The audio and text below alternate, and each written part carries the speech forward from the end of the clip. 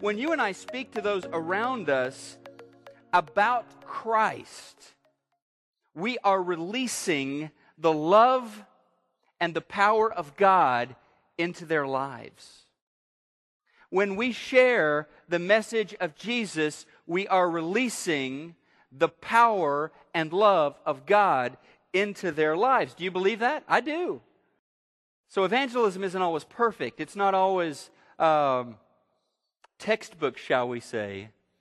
But the power is not in the person. The power is in the Word of God, in that message of grace and salvation in Jesus Christ. Hear me on this, though, and that is that sharing your faith is never in the New Testament presented as some kind of special ministry where certain select few are capable of participating, either paid staff or the apostles. It was about regular folks, men and women and young folks, just living life, doing life in relationship with other people, not afraid to talk about the difference that Jesus is making in their lives. The first thing I want you to write down that just shouts at us through this passage on evangelism, the first thing is that prayer is the most important thing that can be done to reach a heart for Jesus. Prayer is the most important thing. Now, it's not the only thing, but it is the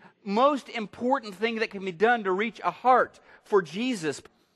Number two, so important here, is that God will open doors of opportunity for faith to be shared. He's going to be opening doors for faith to be shared. This means typically if God's opening the doors, I don't need to kick them down. I don't need to break them down. I don't need to pick the lock. And I don't need to pry the door open. Number 3 on your outline.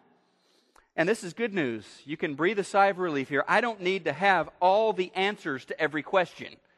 Trust me, you won't ever have all the answers to every question. You don't need to have them in order to share your faith because Paul says this in verse 3, there is an element of mystery to this, in case you haven't noticed. And number 4 here, about sharing your faith, behavior and lifestyle are precursors to opportunities, to open doors. They come before that moment of sharing your faith. And so Paul is going to talk in verse 5 about the way you act toward outsiders, the way you behave toward those who are not part of the family of faith. When you know them, when they know you, there is a freedom to share conversation about these big life questions. And then the 5th thing that Paul shares with us is that when God opens the door, seize the opportunity. When God opens the door, don't walk by it. He says in verse 2 to be watchful. He says in verse 5 to make the most of every opportunity. So he's saying, look, if you're going to ask God to open this heart, if you're going to ask God to give you an opportunity to share faith with this person that you care about, that you love, pay attention, because He's going to open doors. Invite a neighbor, invite a coworker, a friend to your small group, or to church services. By the way, I read one time that someone needs to be invited on average 7 times before they respond to an invitation. So gently, kindly, persistently inviting folks. And look for a chance to get a Bible study started with somebody. And if you don't think you know enough to have a Bible study, or you don't have the resources, then I bet your small group leader does, or your Bible class teacher, or a mature Christian friend at church, or one of the ministers that can help you out with that. Number 6 here is so important. As we talk just about the posture, about the attitude of sharing faith, number 6 is sharing Jesus isn't only about the subject of grace. It is, in fact, an act of grace.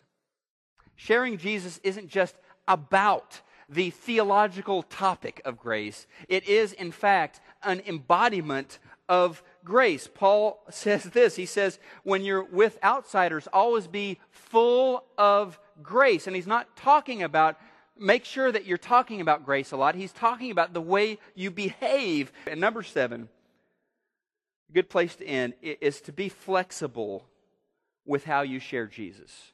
To be flexible with how you share Jesus. There isn't really a cookie-cutter approach. There's no one way that every person in the world needs to hear. What turned the first century in the Roman world upside down for Jesus was that regular people got sprinkled, got scattered all around the Roman Empire, and they were telling their friends about Jesus and about the gift of salvation through His blood. And what's going to turn North Dallas around is that God's people, you and I, are going to share the message of Jesus, the power and love of God. We're going to unleash that in the lives of our friends and our neighbors.